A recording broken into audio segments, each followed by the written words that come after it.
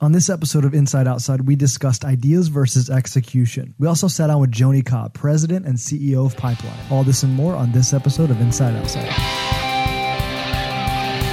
Running a startup is hard. Running one outside the valley is even harder. Inside Outside is the podcast for inside access to startups outside the valley. Each week, we'll bring you real insights, raw stories, and tactical advice from founders and startup teams around the country. Let's get started. Hey everybody, and welcome to this episode of Inside Outside. You'll look into startups outside of Silicon Valley. My name's Matt Boyd. I'm Brian Ardinger. And I'm Paul Jarrett. Episode 10, we're talking about ideas and execution. 10 episodes in. This is like an anniversary. Double digits. Yeah. I brought the champagne. Did you? Great. No, it's early. I'm kidding. It's whiskey. So, talking about ideas and execution this week, what are your thoughts on starting a company, but, you know, from the idea stage? So a lot of people put a lot of stock into their idea. What do you guys think about that? I think people just kind of tend to get nervous of telling people and that kind of thing. What are your thoughts? I mean, I think the first thing is an idea is not a business. An idea is an idea, and there's there's not really a market for ideas per se. It's the execution of that idea. So I think a lot of people get hung up on the fact, well, I got a great idea. You know, you hear stories all the time like, oh, I thought of that a long time ago. I thought of Uber. I thought of Chipotle or whatever. And it's like, well, did you do anything about that idea? Right. And so an idea is not a business. That's the first and foremost thing I think people have to remember. I remember a time when I was really scared to share all of my ideas, you know, whether it was for our current company or previous to that. And now I look back at how silly that was because, you know, it was almost like I was keeping this thing from growing. And so nowadays I'm much more open. And I've had conversations with both of you on multiple topics, and you can just see how sharing that idea. And here's the deal: nobody gives a damn about your idea, right? Like that's so true. Like getting like an NDA signed or whatever it is, like nobody cares. And chances are somebody's probably thought of it or somebody's actively working on it. So I think it's more about getting your ass in gear. And, you know, I think entrepreneurs, it's good to almost like operate with a healthy paranoia. And I think that's if you have an idea and you want to start to execute, that's the way to operate. Yeah. Especially in the beginning with it. So I remember when I was first getting into the startup world, I was probably 22 and had a lot of ideas, was working on some stuff. And I remember this one very specific idea that I would lose sleep over. And it wasn't because I was actually working on the idea. It was because like I was afraid somebody was going to steal this idea. Been there. Yeah, I mean, it's kind of naive. If I look back on it, I'm like, how dumb was I? Like, right. It's very naive to think that somebody in this world cares so much about your very specific vision to solve the world's problems. General. Right. Yeah, exactly. But, you know, it's like nobody's going to care enough to actually execute this thing in the exact way that you're going to execute it. So just stop worrying about it and go do it. Well, think of how many things out there, apps, software, et cetera, that are so similar, but they're just, you know, 1% different, and they're really successful. Yeah. You know, for every Burger King, there's a McDonald's, and for every like Kissmetrics, there's a Mixpanel, right? Yeah, so. exactly. I mean, it's one thing if you're building a specific type of maybe hardware that you've literally figured out something that you're tinkering with in the garage, or you've come up with the cure for cancer in a specific chemical compound. Right. That's a good point. That's unique. I mean, truly unique. Right. But most ideas out there, or business ideas, are just that, ideas. And bar app. bar app number it's a 75. Location app to share what bar you're at. It was kind of funny. We were at one of those conferences, and there were a lot of students around. Literally every other app was a bar app. Every other We were thinking about starting a bar app accelerator. Yeah, I mean, I think it's like... I have 0 bar apps on my phone, by the way. Do you guys have I don't have a single one. No. What's a bar? Has anybody ever said to you, hold on, let me check my bar, my blank, you know, parentheses bar app? No. No, nobody cares. Nope. I think one of the ways to think about it is stop thinking about your ideas and start thinking about problems. Yes. Yeah. And that's a much better approach rather than thinking about, well, I've got this great idea that I'm going to turn into a business at some point. Start really focusing on what problems am I going to solve, and kind of go approach it from that perspective.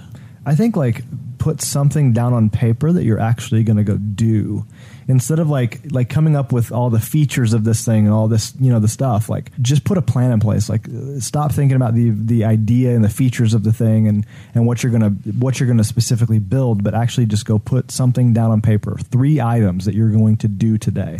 And I think even beyond that, if you want to be specific, don't even put a plan as far as like the features in that. Go out and talk to people. Yeah. And actually share the idea and actually start validating, is this a problem that people want solved? Yeah. So at what point do you stop thinking about the idea and start executing? Right now. Just stop thinking about the idea. Really? And just go execute. I think so. Like, take the first step. Take the first step. Why not? What do you think? That's interesting. I think people miss a lot of the basic things, like as simple as like Googling it, look up the competition, Yeah, right? And then you do that and somebody might have a similar product. Or you haven't completely thought out, or, it's interesting how you said, Brian, think about the problem, not the product. Like in the last 3 years, my entire thought process has changed to that. Like, I think about the problem, not the actual, idea. But before that, it was the product and thinking out its features, et cetera. So I've kind of feel like I've transitioned, but I hear all the time, at work, it's an idea, but at what point do we stop talking about this idea and start executing it? And I think that can apply to marketing, finance, tech, operations, et cetera. So you also find people that, Google, they have an idea. They go Google it and see one other person doing it or 2 other people, and it's like, oh, I can't do it now. Oh, no. Go crush them. Exactly. It's like, just because something exists in the world doesn't mean you can't do it better, 10x better, or whatever. So validate what you're thinking. You can actually leverage it to your, use it to your advantage. I'm curious at what my question was, at what point do you stop thinking about the idea and start executing? And you guys are saying as soon as possible. I think so. I think that there's not much value in just kind of sitting around thinking about doing something instead of just going and write one line of code. This week's episode is brought to you by Dillashaw LLC. We sat down with Bart to discuss fundraising and some things that you should consider. When it is finally time for a company to raise outside money from another investor, this is a process that's talked about over and over. It's what you hear about when you hear companies going out and financing. I think it's important for companies to keep in mind that this is a world in and of itself. And, there's a lot of research out there and there's a lot of stuff that you can read. But fundamentally, going into the financing, you want to make sure that your books are in order. Know that there is going to be an investor on the other end of this that's going to be asking you questions, that's going to be looking at your corporate records, that's going to be validating the ownership of your company, that's going to be tracing out the ownership of the IP, that's going to be looking at your employment agreements. Heading into that, you want to be prepared for those questions. You want to get all of your ducks in a row. And frankly, you want to be have all of those documents organized and ready to respond as soon as possible. And Naval from AngelList actually had I think this even equates to business plans and things like that. Naval, founder of AngelList, actually just tweeted this, and it was a very prolific tweet in one sentence. He said, write your next business plan in code. And I think that a lot of people could use that information. And that doesn't come down to financial modeling or that kind of, I still think that kind of stuff's valuable in setting up a budget for art supplies. I think that's ridiculous, but marketing maybe and some high level things. Yep. But when it comes down to a business, a 40-page, a lot of people think I'm going to get into business and I'm going to create a 40-page business plan. Well, I think that's still idea.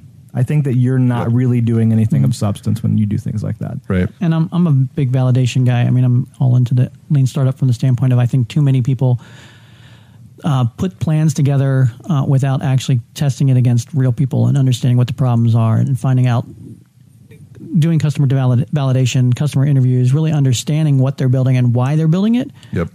So that you don't waste time, resources, energy building something that you launch to the world and no one uses. I kind of have a love-hate relationship with lean startup in the fact that I think validation is absolutely important. I think it mitigates your risk.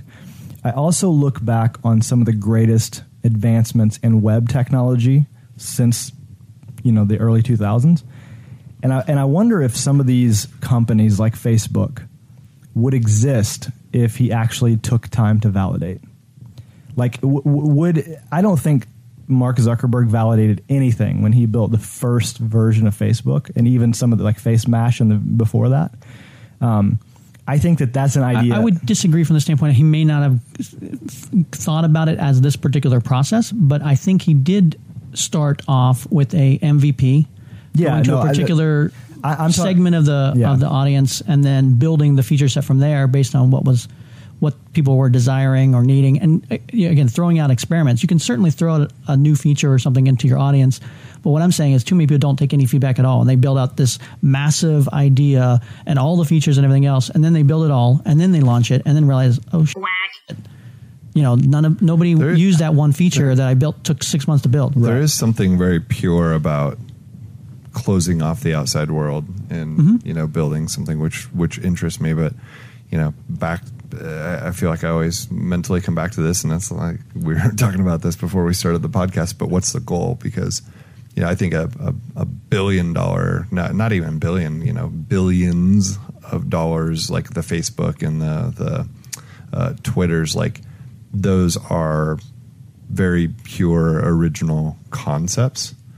However, most startups are trying to shake up a specific industry, right? Like, I don't know, like those, they're just so much bigger. And I get what you're saying, Matt. I'm mostly talking about, like, I believe in the MVP wholeheartedly. I'm mostly talking about... I also think that how old are you? 30. Yeah, 30. 30? And you said you got started at 22? Yeah, so my first company. You probably execute a lot of those things because you have, a decade of experience. So you probably naturally execute a lot of those things and don't even think about it, right? Yeah. So I have, when we first started Bulu Box, I was in a position where I was fortunate enough to know the industry and, the product that we were providing or coming up with solved for a very specific problem in that industry. I knew that. And, going through the business plan was actually, and writing one out, which was my first time ever, that was one of the most beneficial processes that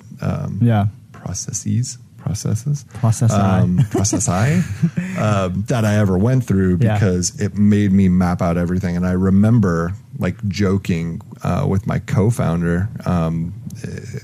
We got to a point and we actually used a software to help us write the business plan. And I was like, oh yeah, legal costs. Thought of everything. And it was one of those things that I didn't think of. So I think for, some people, and maybe it's better safe than sorry, but it is a good drill to go through all of those things. It's just how long, mind you, from concept to final business plan, final pitch deck, final everything. It was like 2 weeks for us. Like that's all we did for 2 weeks. We slept in increments. Yeah. So because of the paranoia. Let me clarify my position a little bit. So I'm not arguing against lean startup. I'm arguing. Don't go back on what you're saying, man. Don't punk out. I'm essentially saying that I think a lot of people get caught up in the very specific validation, like customer validation interviews. You can also do the reverse and go the other way instead of executing. They spend way too much, and this is where I think this lives in idea stage. Like. People spend way too much time doing customer validation interviews in order to mitigate, because they're scared and they want to mitigate so much risk that they don't actually ever do anything and make the leap into the execution side. I firmly believe in MVP as that kind of thing, but just like the whole validation interview. Well, people think that you're going to get the answer from the customers. Yeah. Right. And what's the famous Henry Ford quote? Like, if I would have listened to everybody, I would have built a faster horse. Yeah, right? Exactly. And like that's what I see a lot of times with mentoring and other things. People come in and they say, well, I had this idea, but then I tested it and I listened to these people. And what they're saying is, what I think the question or what they're trying to figure out is they're saying, hey, Paul, at what point do I find the answer to this? And, my response theoretically would be, well, they're not going to tell you the answer. You have to absorb what they're saying and change it. And you still have to drop make the your hammer, mark. make the call and go. And I think that's where a lot of times people get stuck. I think the hardest part is starting, absolutely. But flipping from idea to execution is really hard for everybody because they want a perfect format. Yeah. The key is learning as you go. I mean, Right. and whatever amount of effort it takes to learn that next step and to minimize the amount of resources that you need to execute on it, that's the preferred path. Having said that, you can go through lean startup, bit by bit by bit, and you still may not have a successful product. It's not a Right. guaranteed step-by-step. So painful. I had a startup actually tell me that one day. And I don't want to mention who it is, but they said, so is this Wasn't not that bar app? yeah. They said, so is this not like a checkbox kind of thing where you just just check off the boxes and then you're successful? Did you just like put your hand on his shoulder and gaze into his or her eyes and be like, oh, I am so My child. Let's start out my child. Let us begin again. I think everybody is looking for that syllabus or for that workout plan. And if you think culturally about things, like it's all a lot of times handed to us, or follow these 3 easy steps, or what have you. And you have to take all of that and just completely throw it out the window. And I find myself a lot of times at our company, kind of having that discussion of like, oh, you think we're going to hand you the syllabus and you just need to check the box. Well, here's the deal. Like, you need to create the syllabus. We're going to grade you, and probably multiple times throughout the semester, we're going to say it's wrong, try again. Right. And that's the really painful part of the startup, is putting blood, sweat, and tears into this kind of plan and then having to throw it out and keep restarting. And, that's where that whole grit thing, I mean, risk and grit, right? Like you're making some assumptions, you're taking some risk, you're building out the plan. It's probably it's not going to be perfect, and, getting beat up and having to reiterate that. And that's okay. That's the process. Yeah. And can you imagine like 5 times into that? Like, that's painful. That sucks. You feel like an idiot, but you have to keep going and fine tune everything. It's all about, I think, taking action on your ideas rather than just thinking about it. So Can we all somewhat agree that an idea by itself is worth nothing? it's hard to go out and actually sell an idea on a marketplace. There's no place you can say, here, buy my idea for $50. It's all about the execution of the idea. That's a startup idea. I was thinking the same thing. Let's go build that. Sounds better than a bar app. Make it happen. Go build something big. We sat on with Joni Kopp to talk more about her experience and Pipeline, an exclusive community of entrepreneurs and mentors building high-growth companies in the Midwest. So in the early days of kind of my life, I don't think I actually knew I was interested in entrepreneurship. I think what I knew when I was in school and I went to college and then I went on to law school and then I got out of, law school and was confused with what I wanted to do. I think what I knew is that I wanted to do something where I was rewarded for being very efficient and taking action, which, by the way, wasn't really practicing law, because that you're rewarded for billable hours. Being efficient isn't necessarily a pro. But I knew I wanted to do something to kind of move the needle. I practiced law and did some things like that. And then I was home with my girls when they were little, and I started dabbling in what did I really want to do. I wasn't going to be moving to Washington, D.C., because I'd made some family decisions to, got married, had kids, and things like that. And I was back in Kansas City, and I just started dabbling in my own work. And it was very entrepreneurial, but not in a high-growth kind of way. I was really more consulting and doing that kind of work. And it was really accidental, right? I was in my experimenting of what I wanted to do. I was working for foundations and nonprofits, and lovely, but I was getting a little kind of bored. I wanted to work on something cutting edge. And so I started researching what was going on with biosciences. Because in the early 2000s, the world was obsessed with biotech. And I thought it was really interesting that government, civic, business, everyone was talking about it. And I wanted to understand why. And so in the process of that, I also volunteered for an economic development board just in my community. And I just happened to be there one day for a lunch when the CEO of then K-Tech was presenting the Kansas Economic Growth Act, which created the Bioscience Initiative in Kansas. And I was taking such copious notes because finally someone was talking about policy legislation around it. And I thought, oh, this will be fun. And I think I scared him to death because he was like, why is she taking such copious notes? So he came up to me afterwards. He thought maybe I was a reporter, or he didn't know who I was. And he explained that they were getting ready to launch this whole initiative. And so when I explained that I was doing some strategic communication work and things, I didn't even really know what it was called. They took a chance on me and had me help unveil that initiative for the state. So I started working with the governor's office and organizations. And so it was a lot of fun for me. And I kind of stuck my thumb into a garden and a bunch of flowers bloomed, in the sense that it really was in the wheelhouse of my skills, and I didn't really even realize that. I mean, I intellectually understood the area because I'd been researching it, and I actually started off as an engineering major. Let's not discuss that. But I intellectually understood what was going on. I was really fascinated with the policy piece of it.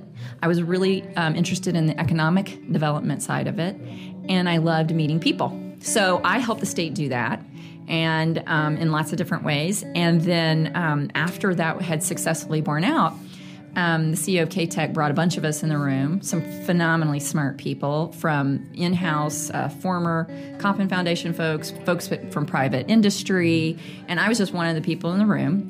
But the idea came up of what could they do next that nobody else was doing.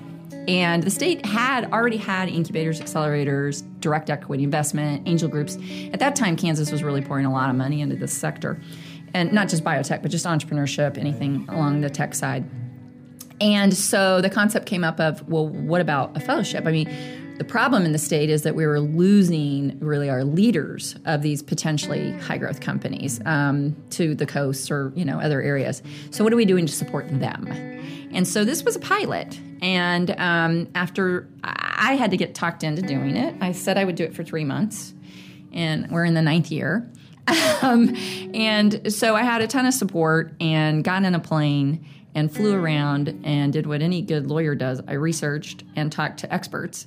And that's when I met Alec Dingy, the founder of the Venture Mentor program at MIT, and Laura Kilcrease and Rob Adams and all sorts of folks in Austin, Texas, and eventually spent time in Silicon Valley and all sorts of places, and realized there was nothing like this in the country. But those people were very intrigued that we were starting it. And we weren't running around trying to raise money for it.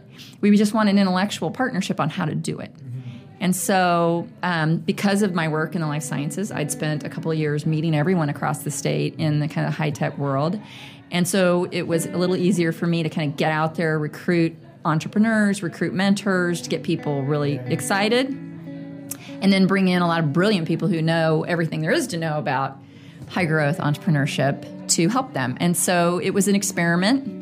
The charter class, Toby Rush from iVerify and Tim Donnelly, there's a ton of great people in that charter class, called themselves the guinea pigs. They were the very first year, the 2007 class. And we experimented and tried things, and it worked well, but really Pipeline has been so entrepreneurial. We've had nothing but support to constantly tweak and evolve and pivot our own business model, and we've done that. So after 5 years of being just in Kansas, we then 3.5 years ago, scaled to a multi-state approach. The Kauffman Foundation came in and said, years before we actually announced it, said, hey, this is one of our favorite programs in the country. It's in our backyard. How do we help you bring this out of just state lines and make it available to other entrepreneurs? What was going through your head? What was the emotion? Were there emotional struggles? Terror. I was miserable. You're getting me to talk about things I never talk about. I was miserable. No kidding. I thought I was totally out of my area of expertise, for sure, right? And I kept thinking, God, we need a venture capitalist to run this, that I was very green, right? And I just felt like I didn't have credibility with the entrepreneurs. I hadn't built a $1 billion company. Why would they, sign up to something that I'm leading? And how did you that? How does that even work? Well, the beauty of my insecurity and my misery and not feeling like I totally, was in charge, so to speak. Intellectually in charge of what was going on, But also the beauty in that is that I knew I wasn't. And so I immediately started creating a national advisory board. And this was not just a figurehead national advisory board. These people came in, they were lead presenters. They're still here today. They're completely involved and love every minute of it. And so because of that insecurity I had, I immediately beefed up with, the most brilliant people you can imagine. And how do you get in touch with those people? How do you build that network? Stalking, as I say. But it's not we don't have to stalk quite in a scary way as we used to. Yeah. But Joe Hadzimas tells this story. Joe Hadzima, who is our lead presenter during the module where we're here in Nebraska right now, he's been around for almost every year, and he is a senior fellow at MIT. I always joke around his terrible credentials. He's an MIT and Harvard graduate. He's won the top award for alum contributions at MIT. He's a brilliant, wonderful man. And I really decided I wanted him involved, and I had already stalked Alec Dingy, the founder of the MIT Venture Mentor Program. I stalked him at an event, and we ended up eating at a Greek restaurant for 4 hours. And I said, I'd really like Joe to get involved based on the research I'd done about him. So Alec called Joe, and then Joe said, okay. And he said, this girl's going to call you, and just take the call. And then I found another person who knew him that was an alum, and so they made the call.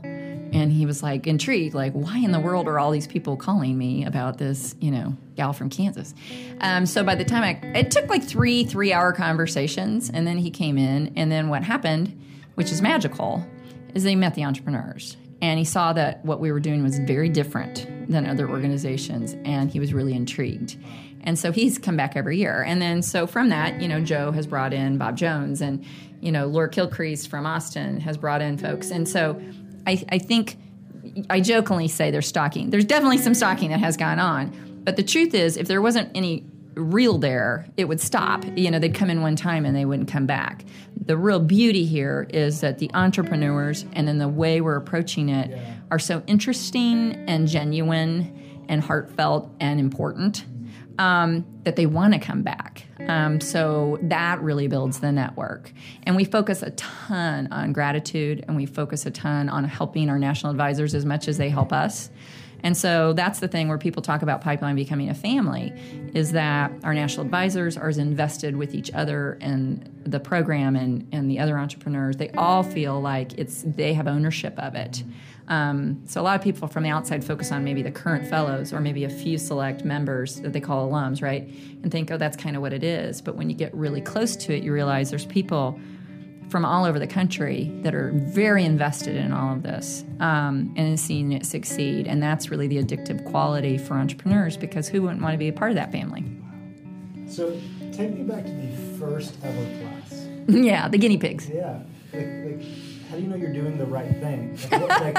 So again, I had myself armed, right, with experts in the front of the room. But what I found quickly that I did have a skill at, it was really watching the energy and a dynamic in a room and being able to know when it's time to adjust things and know when it's time to bring some new folks in. And is that a skill that you just have in your bones? Yeah, I think so. That's awesome. I think you can develop things, but I think there's just certain gifts people have and certain gifts they don't have. Don't show me too many spreadsheets, because that's not good. But we have 4 modules a year, and we were about after the second module, and my lead expert that I was working with said, well, you've got a handful of these entrepreneurs over here that really are in a lot different stage, because we always have a portfolio of very many different stages. And they've got a lot more significant revenue. They're dealing with managing teams, and then you got these people over here who are life science. They're pre-revenue. They'll be pre-revenue forever. And so they're really different. And I think if they're not really getting how to really dig in here and learn how to scale or whatever, they're probably just not going to get it. And I was like, we're only halfway through our very first year of Pipeline. Why would we just write them off and start again next year? That we're just not going to do this. So I decided to do a half-year review. Just made it up. and sat in a one-on-one and went and talked to everybody in the program. And so the ones that specifically were in that camp of kind of further along or whatever, I really had some frank conversations with them about, like, are you serious? Like, do you really want to, just a really blunt conversation. And it wasn't that they were doing anything wrong. It really wasn't. It's just that I don't think that there had been an opportunity to really be challenged. And because some of the people that come through Pipeline is to this day are often the poster children in their communities for what success looks like, but they still haven't built that big giant company, right? So in order to really prosper, they've got to come in a room and say, oh, I don't have it figured out. And it's a vulnerable moment when they've been held up as, really successful poster children in their community. So we had this conversation, and I made kind of I was kind of trying to gauge how much did they really want to be pushed. And so then I went and found a guy in Chicago. His name's Tom Churchwell. He's notorious. He comes in and he rolls up his sleeves and he does this big Harvard Business School intimidation factor on him. And I actually put those entrepreneurs in a separate room. And he did this whole challenging exercise with them, being really blunt and challenging all their assumptions, and said, this program, this organization is about getting you to 250, 500 million. You're not even close. It was really direct. And I came by, and it was one of those doors, that have the skinny little piece of glass. And I never separate the classes, so this was really difficult for me. And I kept walking by, and I looked in, and I saw Toby and Tim and Deb Zillies and all these people. And I looked at Toby, and he had his hands on his temples, and he was just rubbing them in circles, And I thought, oh wow, whatever's going on in that room is killing some brain cells, or I don't know what, multiplying brain cells. I'm not sure how that works, but. In any event, it really was a changing point, and for so many people. And I think, like Toby would say, that was the year that he figured out, around his business model for rush tracking, he really needed to create something of scale, and he really worked hard on that. And with the help of folks in Pipeline and I'm sure others, but he really buckled down and created Visible Edge. Visible Edge is what eventually sold to the private equity group, which then he spun out and then became, then he started iVerify. So, there's many examples of that, but that's just a great one where you talk about someone that came in and, I just wanted to tweak the model in real time that first year and not just give up and say, oh, okay, we, that particular format didn't work so well. I didn't want to give up on anybody. Yeah. So tell me about that. You had mentioned, some entrepreneurs don't make it through. Yeah, you're right about that. How do you deal with that? Well, okay, so the important thing to remember about Pipeline is that Pipeline, the theory behind Pipeline is that there is a subset of entrepreneurs that it makes sense to focus such extraordinary resources on because they have, they're the type of entrepreneur that have a exponential impact on that economy, right? Because, a lot of people would say, well, Kai, why can't you have 200 people a year in Pipeline? Well, then it becomes executive education. Or why can't you do it for 3 months? Well, then it's an accelerator. Our thesis is a very different thesis, which is once entrepreneurs have gone through all those things and they look like they really could become that really next big company, there's something to be said about focusing energies on a really select number of people. And hopefully they'll do it with this company, but lots of times nobody really loves that company. That's why we don't accept companies of programs. Where our Pipeline, you're an entrepreneur who's accepted as a fellow. Your company is not accepted. And frequently people abandon them or, start over or sell it real fast, and then go start something new once they've learned their lessons.